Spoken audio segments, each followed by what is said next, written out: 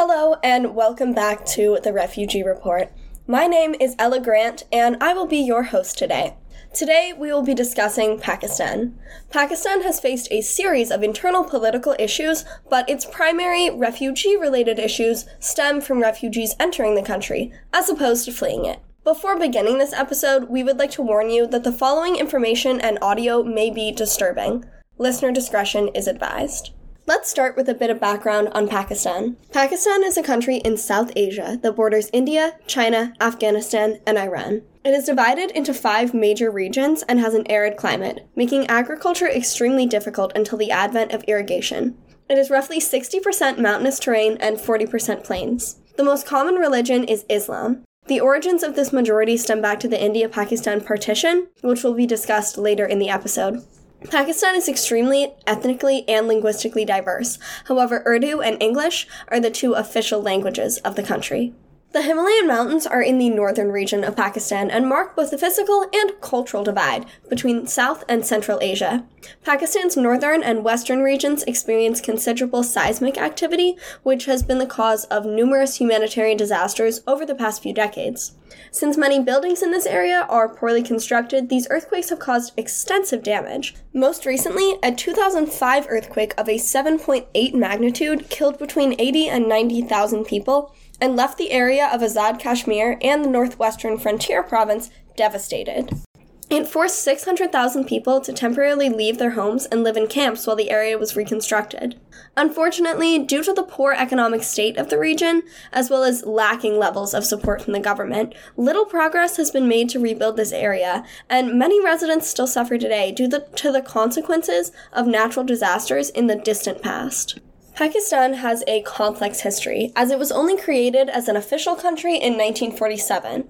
Prior to 1947, Pakistan was a region of India, which had been under British colonial rule for almost 200 years at that point. The British colonized and maintained control through a strategy known as divide and rule.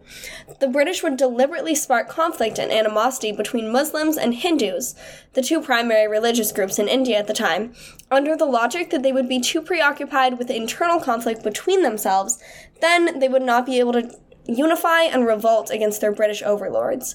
This clearly was an extremely cruel system.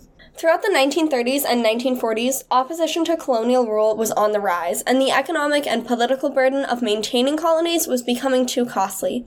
Thus, in 1947, the British announced their withdrawal from India. It was decided that upon their withdrawal, India would be partitioned along religious lines, creating Pakistan as the Muslim state and India as the Hindu state. This transition was done in just 4 months, which was considerably faster than was initially planned, and the lines were drawn based on outdated census data with no regard to the social, religious, and cultural factors that would contribute to this transition. Hindus living in what is now Pakistan were forced to move to India, and Muslims living in India were forced to move to Pakistan. Here's a newsreel from the time that expresses some of the sentiments immediately following Indian independence. 600 miles away in Delhi, Independence Day was also a day of rejoicing. Tumultuous crowds filled the streets, celebrating, singing and laughing. Police were called out many times to restore order, where everyone ran wild with joy. But India's future welfare largely depends upon communal harmony. 40 million Muslims will live in India, 18 million Hindus in Pakistan. Stirred by intense religious passion, communal strife has shed much blood. It still continues. Can Hindus and Muslims live peacefully together? Despite the initial joy of gaining independence, this was an extremely brutal, violent, and poorly planned transition. Over 14 million people were displaced and 1 million died because of it. It was a deeply tumultuous time in Pakistani history that uprooted and even ended the lives of many citizens. This created a long-standing social and political conflict between India and Pakistan that is still evident to this day. Within a few months of drawing the border, war broke out between India and Pakistan over the northern region of Kashmir, which both sides claimed as their own. For a more comprehensive review of this issue, please refer to our recent episode on Kashmir, where Sam explains the ongoing situation there and provides a more extensive background on the historical complexities of the partition. Pakistan has 7 federally administered tribal areas, or FATAs. FATAs are sovereign areas initially created to give Pashto tribes autonomy over their own land. They encompass a region along the Pakistan-Afghanistan border and play a vital role in the complexities of the issues along this border. Although the idea of giving local ethnic and tribal groups autonomy could have worked in theory, the way it was executed and the power structure it created has had detrimental effects on both Pakistan and the FATAs. During the 1947 partition, the British put this region under the governance of the Frontier Crimes Regulation, which is an administrative framework set up by the British government. This created a system in which tribal leaders were given vast administrative responsibilities, but had little to no support from the Pakistani government. Residents of FATAs were not given the same constitutional rights as other Pakistani citizens. Although it is a part of Pakistan, the Pakistani government has almost no influence or oversight over the region. Since the government did not have legal control over this area, they were unable to use national law enforcement agencies to secure the region. Thus, violence from armed groups became prevalent in the area. It has been long overrun by the Tehreek-e-Taliban Pakistan, or TTP, a Pakistani sect of the Taliban that uses the area as a safe haven, given they're not subject to Pakistani laws there. Prior to the presence of the TTP, the area was already extremely impoverished. This greatly explains why the group was able to get such a foothold in northern Pakistan. Since entering the region, the group has even furthered this by banning NGOs and destroying educational institutions, ultimately entrenching the area in poverty. In May of 2018, the Pakistani government merged the area with a neighboring province in an effort to exert increased control over the area. Interviews conducted in early 2019 report that there is little to no change in the stability and safety of the area since the merger, and the Taliban remain a huge issue. A lot of this lack of improvement can be attributed to the fact that when the old legal system was abolished, new laws were put into place, but no one was appointed to enforce them.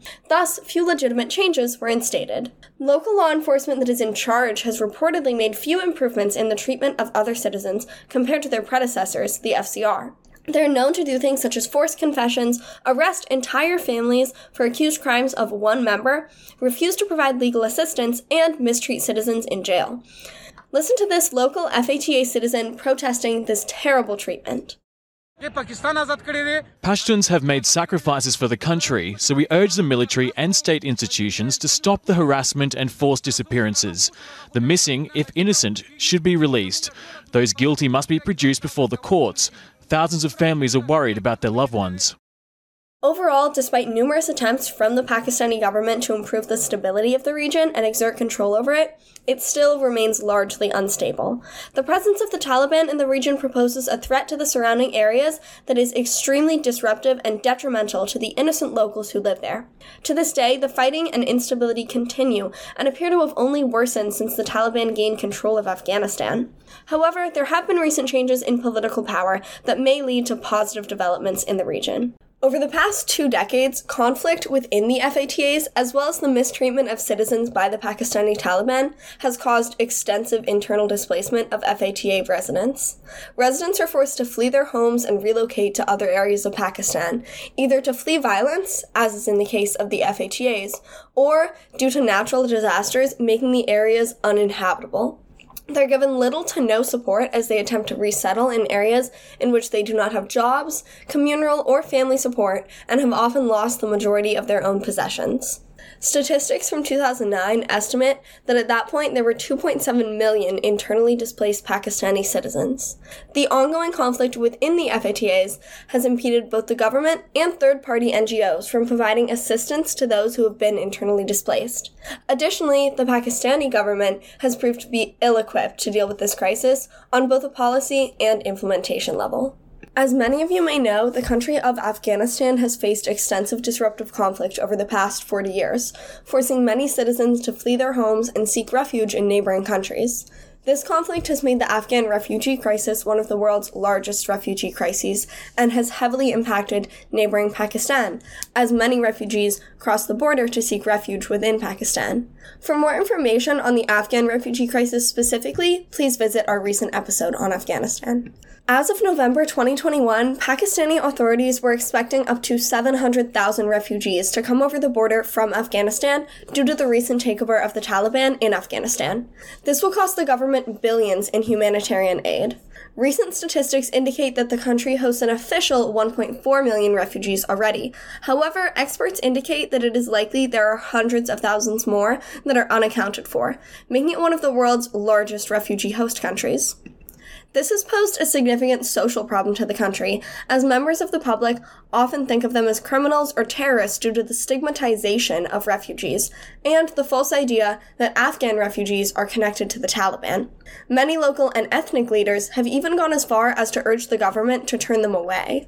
Due to this stigmatization, Afghan refugees in Pakistan face considerable discrimination and are subject to severe limitations of their rights, creating barriers in the refugee resettlement process.